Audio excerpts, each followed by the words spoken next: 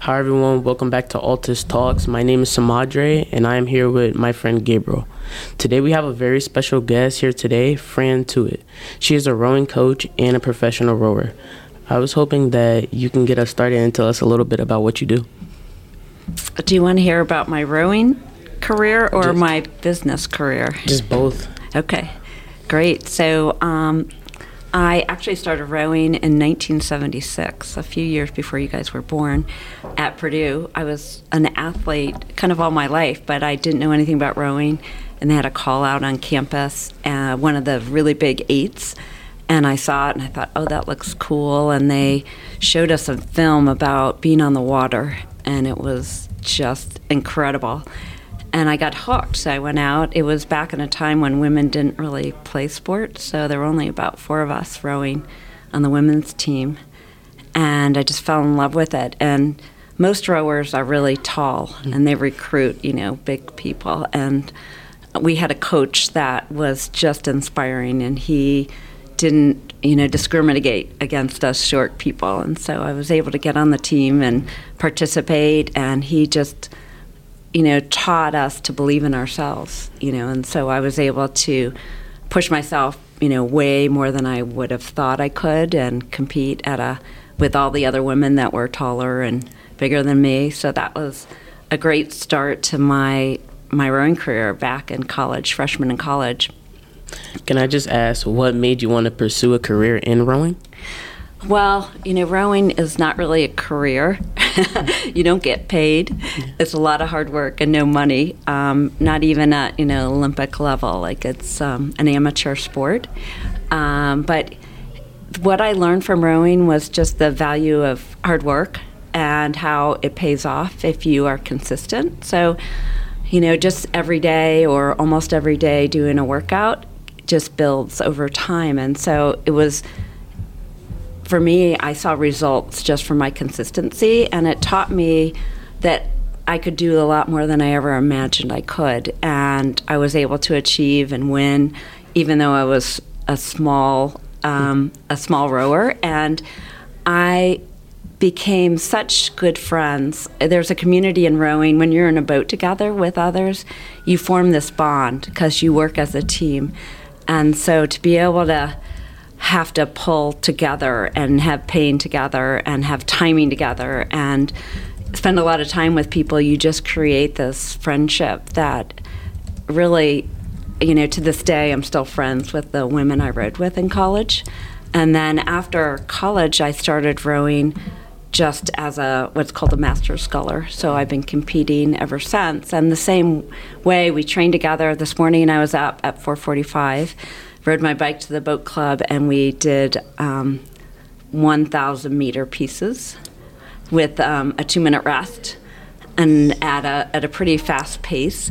And so we did 5 of those after a warm-up, and so there were 5 of us doing that this morning together. And it's hard to get up at that hour if nobody else is going to be there, if you're just doing it on your own. But if you're accountable to your team and you're going down there and you have someone who's going to show up, and you've got to be there. So we play some tunes, and we work hard together, and we become great friends. And we just enjoy, each other's company, and it's been really a good community, even though we do different things professionally and different ages. There was someone there today, Margaret Conway, I think you know, who's one of the youngest in our group, and then her dad actually rows as well, and he's 10 years older than me, so he's actually turning 76 next week. So we have a good range of people at different levels, and it's just really fun. Yeah, it sounds like a really hard-working thing that you have to do. But as my second question, I want to ask, why did you enjoy rowing so much when you first started? Well, it's kind of a unique sport because it uses all your body muscles, so from your legs to your shoulders to your abs to your arms. And then you also have this balance issue. So you've got to be able to be balanced, and timing and rhythm, strength and speed. So it combines so many different skills that And then being on the water is really special. You know, you can hear the oars go into the water, and you're out within nature. You know, you're not inside in a gym, and you know, you can feel the power of the boat move with your own, you know, by pulling, and then learning to get this rhythm is just kind of magical. Yeah. Okay, as my third question, I want to ask, what challenges did you face when you were rowing, and how did you overcome them? Well, like I said, I was small, and so my scores, sometimes they weight adjust your scores. So I'm considered a lightweight rower, which is 130 pounds or less, but not all races have lightweight categories, so I have to compete. And on an erg, your weight can really help you, but in a boat, you're actually pulling that weight through the water, so you don't have quite the same disadvantage, but you still have a disadvantage. So I think just overcoming my size, like I said, some people would, you know, suggest that maybe I'd be a coxswain just because I'm a kind of a coxswain size. But I always wanted to compete and be athletic. My dad was a tough.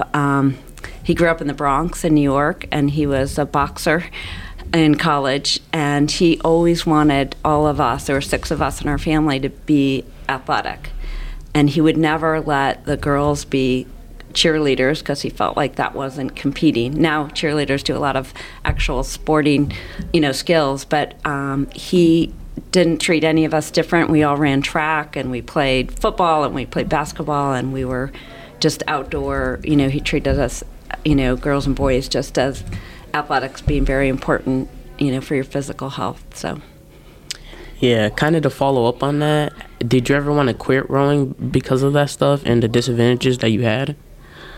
Well, I tried out. I went to trials for the national team one year, and I was in my 30s, so I was old really for that. And I drove with a younger guy. We drove to New Jersey where the trials were being held, and you know, I got there and I realized I was just completely out of my league. Like, I didn't have any coach. I didn't have, you know, like, I hadn't grown up with any of that structure to really go compete at that level. So I felt really discouraged. I think I placed 7th. I mean, this is years ago, obviously, and now I would be way further back. But it was kind of discouraging to realize, or just frustrating to think that maybe if I would have had even more structure, like I went to a small school where it was a club program, like if I would have had coaching after, you know, college to encourage me to like really compete at even a higher level. But it never made me quit. I always just kept going at it. And actually, I've had some of my greatest success as a masters athlete. So I've been able to win at the Head of the Charles Regatta in Boston, which is the largest regatta in the world.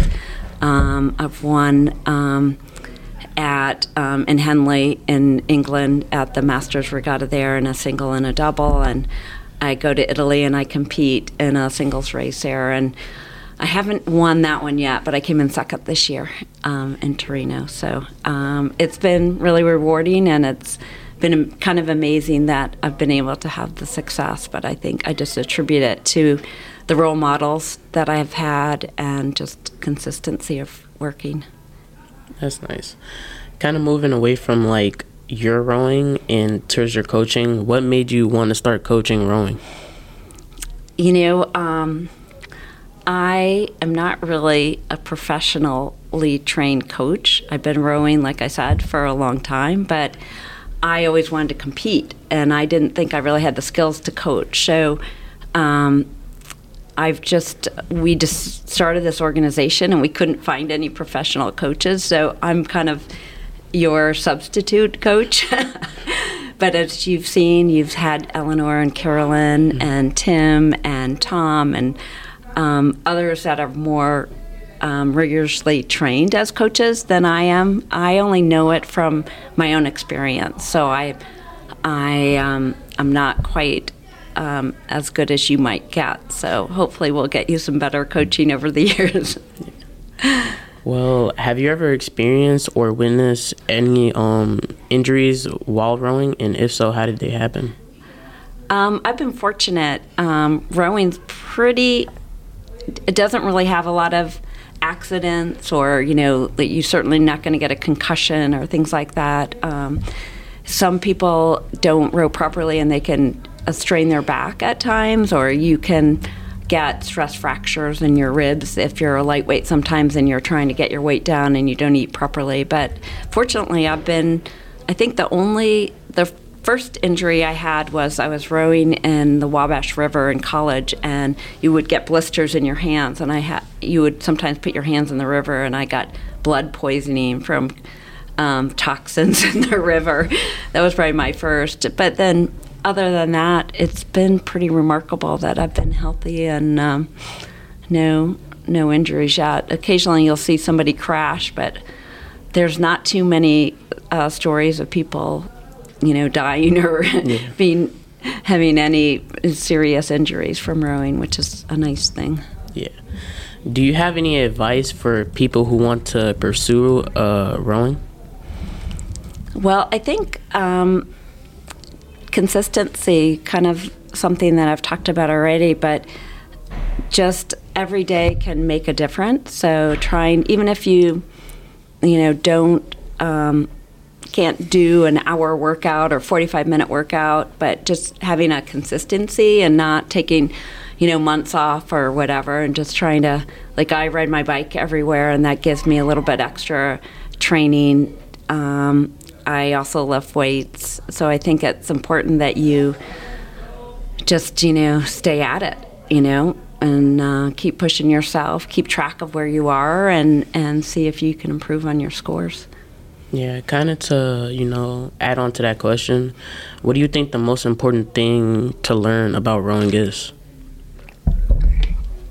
Well, I think it does teach you a lot of different skills, right? So it teaches you, you have to, and you guys have seen this already, being patient with it. You can go out at a 38 stroke rate and realize that you're not going to last. So teaching yourself patience and learning to pace yourself and getting to know yourself, how hard can I push myself? You don't want to pass out, but your limits are actually a lot further than you think they are. So learning to not set too many limits on yourself and keep pushing and kind of getting to know yourself, because it's really, even though it's a team sport, you are it, right? You are pulling that oar. And so getting to know yourself and, it can really teach you some good things about yourself and learning to deal with, hard times when things are painful, and that you can actually work through them.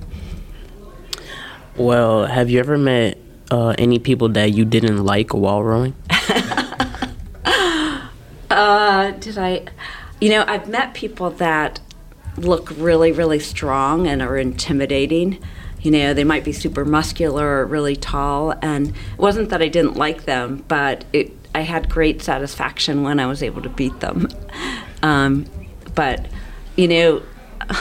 I'm sure there are people that I wouldn't like, but in rowing I haven't met anyone that I could say that I didn't really like, to tell you the truth. I think we have some core values, and there's this instant bond when you meet other rowers, because you have this connection. What are some things that you wish you did in your rowing career? I kind of alluded to this earlier, being able to push myself. If I could have, gone further when I was in college, kind of at that level, but lightweight rowing is now not going to be in the Olympics after 2024 in Paris, so they've eliminated the lightweight category, and so that's really going to preclude a lot of smaller athletes. They did it because they're now adding what's called coastal rowing, which is actually really fun, and something my teammates think I'm crazy, but Lake Michigan is almost an ocean, and I think it'd be really fun if we started a coastal rowing program here on Lake Michigan. So I actually have a coastal boat, and I competed in the Coastal Worlds in 2018 in British Columbia in a double, and So it's a bigger boat than you guys have seen. It's you actually practiced in some of the coastal rowers in Buchanan, but it's a lot more stable, so it can go over waves. And they've created this Olympic sport called beach sprint. So you actually get on a beach, you run and jump in, you run through the sand, jump into a boat, and then go out on the ocean and race a short distance. And then they also have a second category that's a long distance on the ocean, but it's with big waves. And it's different because you don't row in a straight line like you do in most rowing races. You go around buoys, so there's some technique to it. It's almost like you have to beat out somebody around a corner, and sometimes there's some smashing and crashing on these, and you have to deal with tides and winds and currents, so almost like sailing a little bit. So it's kind of a neat variation on the sport. Not all rowers are excited about it because it's taken away from the lightweight category, but it does add another element, and different people might be good at it. So I think it would be a fun thing for us to actually add to our program. Yeah, that would be very fun. Okay, we're switching it up a little bit. I can see that you founded a farm. What about farming are you so interested about? Oh, wow. You're going to go down a whole nother road. So my dad was a professor of plant pathology, and he, like I said, he grew up in the Bronx where there are not a lot of farms, but he actually graduated high school when he was 16 and got interested in agriculture. He was from an Irish family, and he grew up on my grandfather grew up on a farm in Ireland growing potatoes, and so it kind of somehow attracted him to studying that in college. And he met my mom, who was also in botany, and so they got married actually in New York City and moved to Minnesota, and he got a PhD in botany and plant pathology. And so we grew up with exposure to plants and farming. He worked on corn diseases. So corn's a big crop in the Midwest, and so he worked on toxins that would be formed in the grain storage. But I would go with him to the greenhouse, and he'd be growing corns to test out different treatments, and we'd always have a garden and grow our own food in our backyard. So he would take us out in nature all the time. We do hikes and learn about different plants, and so we grew up on that kind of environment of farming, but we didn't have a farm. My dad was an academic, and I have a love of the land and nature and animals and wildlife, and I've gotten to really appreciate what's going on with our climate and how farming impacts that, and what I don't know how much you know about regenerative ag, but a lot of it has to do with soil health and how we take care of our soils, and with cover cropping and what we grow. So long story short, I bought a house in Michigan because I wanted to row, because they had a great river there, and the farm across the street from my house went up for sale. There was an auction sign, said there's going to be a live auction next week for this farm. It's literally across my driveway. And I thought, wow, I was in a position that I was able to bid on it. And so I went to the auction, and it was online. It was completely online, like you just put in a number, and I was bidding against a couple other people, and I ended up winning. And then I was like, oh my gosh, now what? Because I'd never been a farmer. But I wanted to convert it. It was a conventional farm, and I wanted to convert it to organic status so that we could bring back the health of the farm. When I walked on it before, the soil was dead. There were no insects, there were no birds. All the land was farm. There was no natural growth or trees or anything. It was all, focused on tillable acres. And so it took 3 years to convert it to organic status. So I hired a farm manager to help me, and we went through that organic process. And we planted, we did cover cropping. We planted a whole bunch of flowers, wildflowers, and for bees, and habitat for wildlife. And that's been at it for going on 9 years now. Wow. But it's been a labor of love. Farming is not a get-rich-quick scheme. It's hard work. Right. But it is so rewarding to be able to, grow your own food, know where your food comes from. Right. And the power of, restoring the land has been really powerful. And so now I have a dog, and I'll walk my dog on the farm in the morning, and you just hear birds and see insects, and it's just magical to see the land come back alive again. Yeah. So it's been really fun, but it's a great investment. Yeah. Are there people that help you maintain your farm? Yeah, I actually, the farm manager that I have today came to me through a friend of mine who's a rower, and she was actually his coach at Harvard. He rode there as a lightweight and did really, really well. And he was going to become a lawyer, and after he graduated, he went home for the summer and got a job farming, and he became an organic farmer. Wow. After Harvard.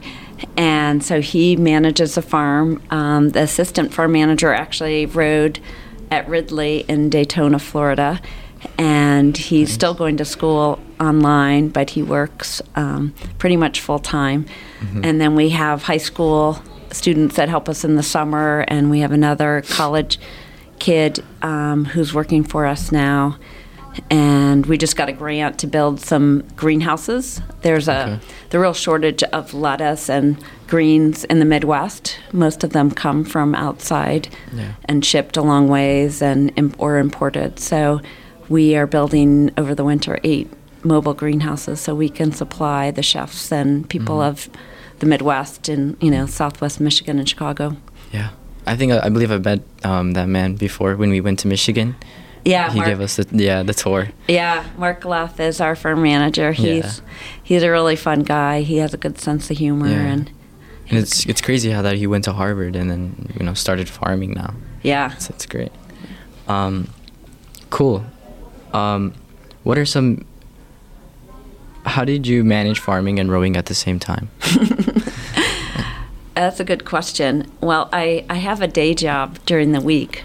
Mm-hmm. So I actually have an investment. I work for an investment firm called Oak Family Advisors, and I manage money for clients, and I invest in companies that I think are environmentally focused and with good governance and social characteristics. So I do that. I have a degree in accounting and finance, both the undergrad and master's degree, and then got a CFA and a CPA. So I focus on that, and that's allowed me to build my own wealth by investing for myself and for clients. And so that gave me the ability to be able to fund the farm and get it turned around. Mm-hmm. So on the weekends, I go and help out with the farm, work on the farm. Yeah. And but I do have professional help certainly for that. Right. And then I think balance in life is really important. So I do early mornings as my rowing practice, and then on the weekends I try to get rows in Michigan on the river there. Yeah. So I try to juggle a few things. Yeah, that's a lot. It's a lot, and it's really important to keep a good schedule, especially when you're dealing with rowing and then the farm.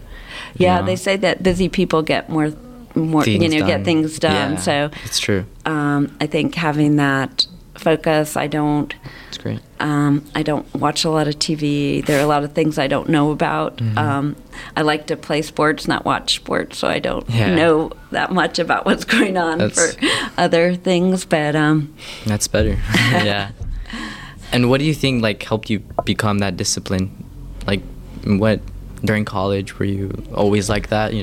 That's a great question. Schedule? I think I learned it from my parents and then from other role models. My dad was very intense, very hardworking, and with 6 kids in the family, we were doing a lot of things. But in college, I had great role models. My coach was amazing, Kevin Sauer.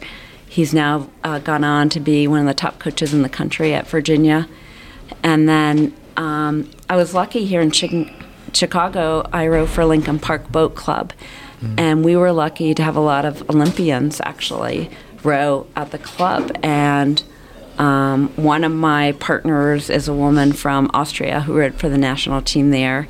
Another one rowed for Latvia, former USSR. And so being able to be in a boat with them, see how they trained, how they pushed themselves, you realize that, your limits are whatever you make of them. So Yeah. I was lucky and took advantage of that. That's great. Yeah. And what did you want to do when you were growing up, Like in college, what was your mindset or your plan? I wanted to be future? a doctor, either a vet or a medical doctor. And I started out in pre-med in college, and then I took organic chemistry, Okay. and it didn't go so well. And I thought, shoot, this is, usually to get in medical school, you need straight A's in college, and I got a C. And I was like, shoot, maybe I'm not cut out for this. And I actually went to an advisor, and I took an aptitude test. They have these tests, and you go through them, and it said you're actually really good with math and numbers and analyzing. And so I thought, maybe I'll change my major to finance and accounting. And I did. In my junior year, I switched, and I fell in love with kind of the puzzle of figuring out accounting and numbers. And so with investing, you have to read financial statements and learn how to translate them into the financial statements are historic, so you've actually got to be able to forecast what is the future, which takes something. And then there are people that run these companies, so there was a psychology aspect to investing where you actually meet the people that run them. You have to decide if you think they know what they're doing, and then you have to understand what the business is. Like, how do they make a profit, and how do they do that? Are they doing it responsibly? How do they take care of their employees? So they're it's this multifaceted problem, right, that you've got to solve. And then you're trying to buy a company for what you think it's less than what it's worth, because the market doesn't recognize what you see. Because if you can buy it at a discount to its intrinsic value, then you can make money as the market maybe realizes that you've seen something that was hidden. So it's a little bit of a puzzle that I got hooked on. And I still love doing it to today. I sit and read, most of my days, or interview management teams. That's great. And what company did you say you worked for? Oak Family Advisors. And is that a very famous company? It's a small firm in Chicago that's focused on managing families' wealth. So they help figure out, how they're going to retire, pay for college for kids, how to invest, how to diversify. Right. So it's a good group. It's there are only a few of us at the firm, but it's good. Everybody's smart. Everybody's a little bit different, and so we can each bring different things to the table. That's good. Going back about the farm, how were you able to afford to build the farm and really start it? Well, I had to take some money out of my nest egg to do it, to buy it and invest, because when I bought it, it was just land. There were no buildings on it, so no equipment. So you have to buy tractors, you have to put up fencing, you have to build barns, and you have to invest in people. And so we're still investing today, but we one of the things I did first was decide to grow hops. So hops are a perennial crop, and they're used for beer. Okay. You guys don't know what that is yet. But they use, a craft beer uses a lot more hops than, a light beer. Yeah. And in Michigan, there are a lot of breweries. So I thought, well, growing hops would be the specialty crop where the supply and demand would be a little bit out of balance, because now there's a lot more demand for hops. So maybe it would be a good crop to invest in. Yeah. And since it's a perennial, you only plant it once, and then it grows every year, and you don't have to, replant it every year. So we started with hops, and then a friend of mine said, well, what if we built a brewery on the farm? And then you would have this natural customer. Yeah. And actually beer is a little more profitable than hops. Right. So that was the next step. So Yeah. 4 years ago, we built a brewery. That's great. And so we have a brewery and a restaurant, a farm-to-table restaurant, and a brewery on the farm now.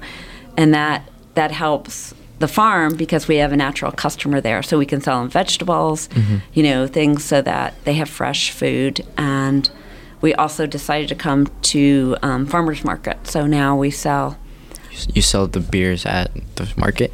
No, we sell our produce. Oh, the produce. Okay. And we distribute our beer just in Michigan at this point. Okay. Wow. So, that's great. And yeah. do you plan on building up that company, I guess?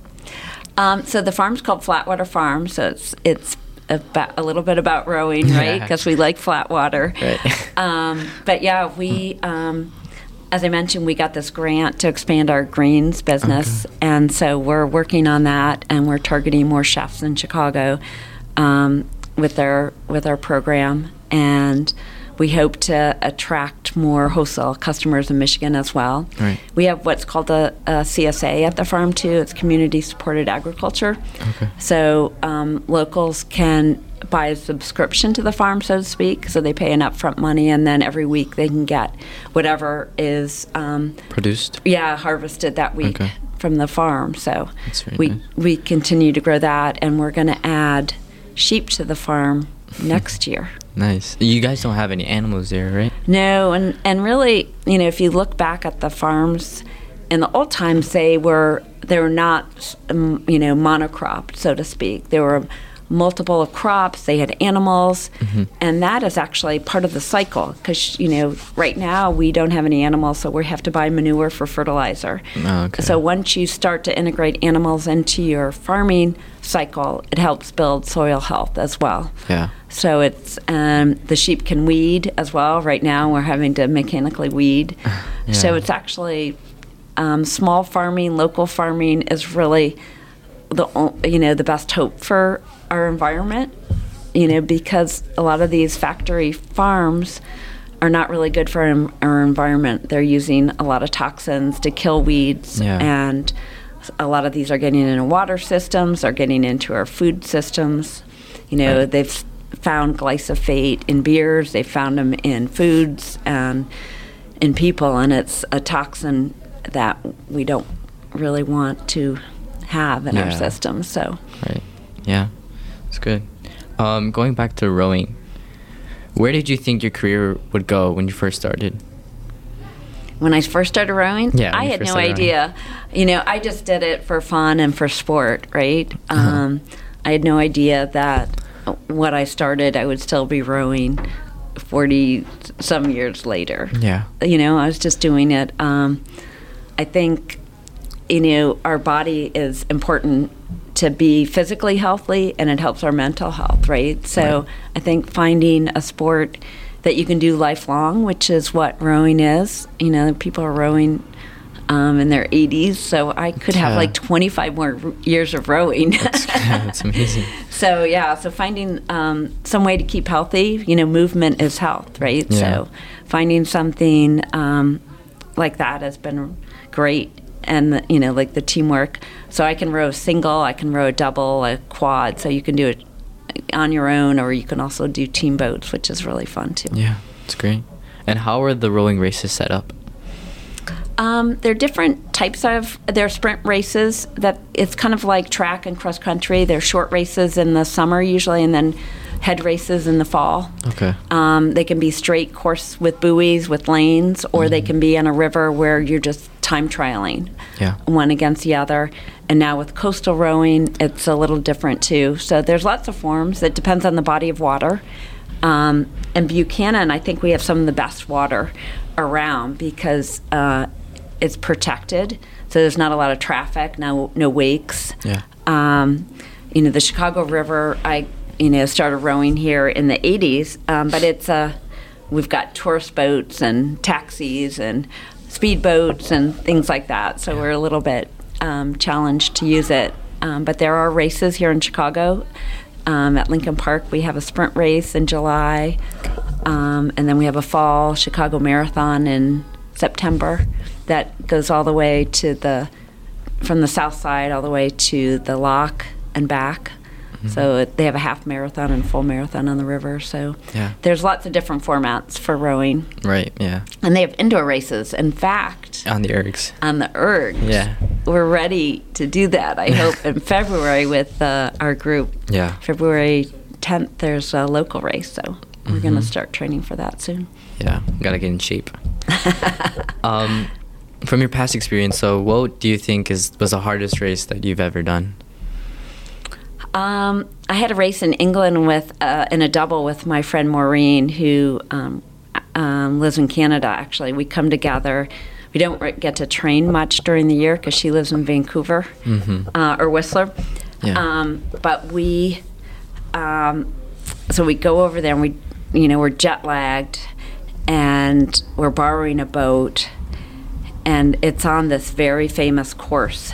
So it's just 2 lanes on the Thames River, and they put up these wooden booms to protect the wakes from the river's still open. They have traffic on it, but you have to row really straight because if you hit the boom, you're gonna really crash. Or flip or something. So we went over there to race a double, and there was a local British team, 2 women that rowed for the British national team in their day, that are our age, and they train together every day, and it's their home club, and so we had to race them. Yeah. And it was a dogfight. It was crazy, and we won by an inch.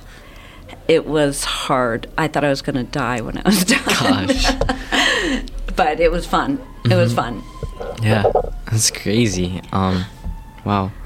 To think that you guys won by an inch, it's insane. Okay, so you said that you and your friend Maureen, you guys really barely see each other, but like, how are you able to grow in connection with your other teammates as a rower? Well, it's challenging, because I usually row in bow, which means I follow the stroke. Yeah. So I think I'm a good chameleon. Not everybody rows the same style, so there's some variations on how people row. Yeah. And I'm good at following the leader. And Maureen rows a little bit different. I row with a woman named Inga who's in Austria. So we race together in the head of the Charles in a double. So she flies over from Austria the night before, and we get in a boat, and we won last year with 0 practice. But we had rowed, she lived in Chicago for 10 years, so we'd rowed together for 10 years. So we were able just to connect. Yeah. And we both train really hard on our own and then come together. Right. So we're fit and we're ready, and then it's just about syncing your timing. Yeah. And being motivated to win. So. Right. And do you think it's more important to be connected together in the boat or outside of the boat too, when you guys are just like? Yeah, I think we both are. We want to win. Yeah. So at the end of the day, it's all a competition, right? Yeah. Well, it's about having fun. Right. But winning is fun too. Yeah. That's good.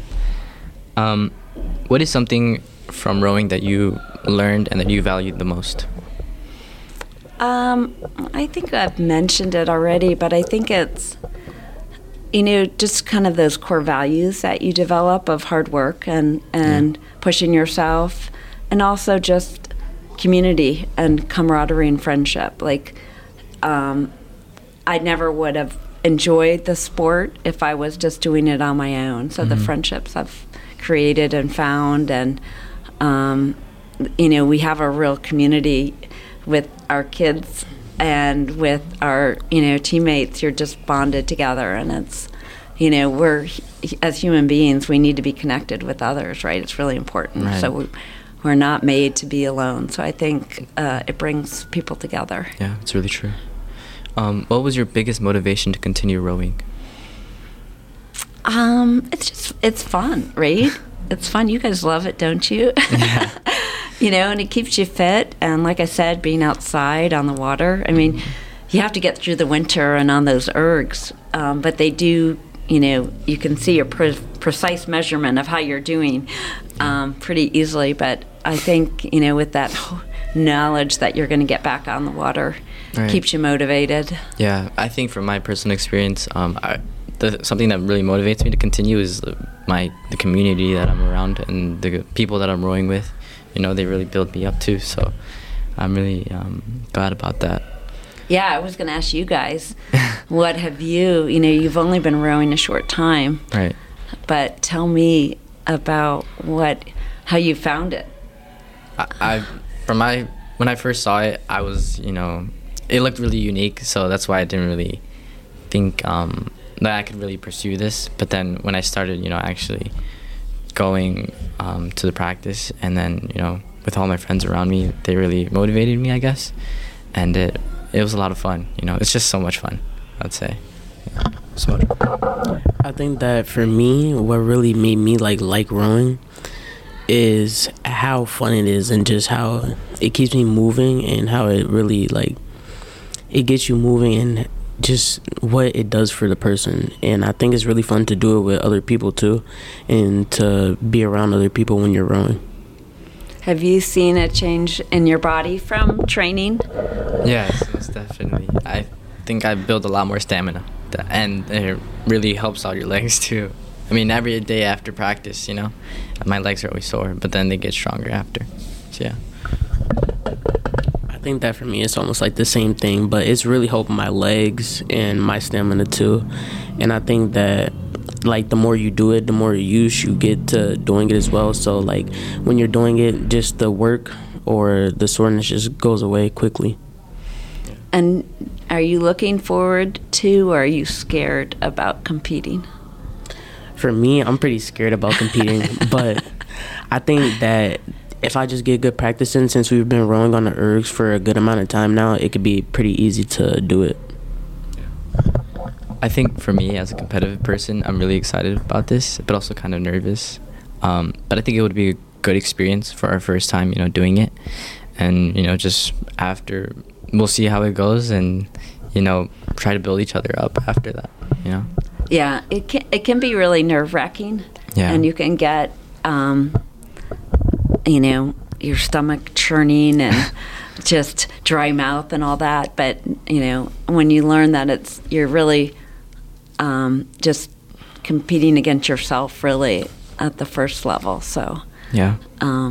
Hopefully you won't get too stressed out about it, and it will be a fun.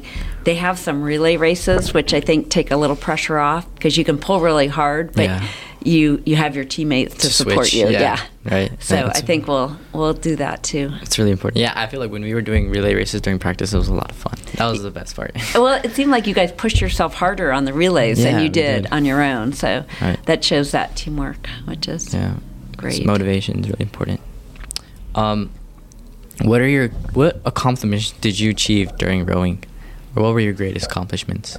My partner Inga and I, when we won in Boston, it was pretty wow for me. Right. Because we'd been racing there, and I've been racing there for a long, long time, and then to finally win is pretty crazy, because it's really the best of the best is there at all levels. So they have juniors races, they have college races, and they have masters races. So it's a big deal, and it's in Boston on the Charles River, and so it's a 5K race, and you have to go through a number of bridges, and it's not a straight river, so you have to steer, and it's a time trial race. So you don't know how you're doing necessarily relative to your competition. Yeah. Because you start off every 15 seconds. So you don't really know. You just have to push. Yeah. And sometimes you have to pass people, and sometimes you have to pass people under a bridge where it's not very wide. So you have to figure out how you're going to get around somebody, or is somebody going to move, or you're going to get past. Yeah. And so it's one of those regattas that's unique, in terms of the steering element and the time trialing. So, it's fun. It was fun. Yeah. And that was pretty cool for me. But winning at Henley, that race I told you about, oh my God. Yeah. And Henley is in England, it's very, a lot of tradition of rowing there. You know, it started out with people doing it, the workers, the shipmen's guys, and they would be betting on the rowers. And it was not an elite sport. It was an everyman sport. And, but they have built up this tradition, and so they have people in blazers come down, and they give you this special gold medal in a velvet case, and it was kind of cool. So that's fun. It's crazy. And we created our own blazers for our rowing club, so that we dress up, and that's fun. But that's great. I think what we're trying to do at Chicago Community Sculling, though, is really make rowing accessible for everyone.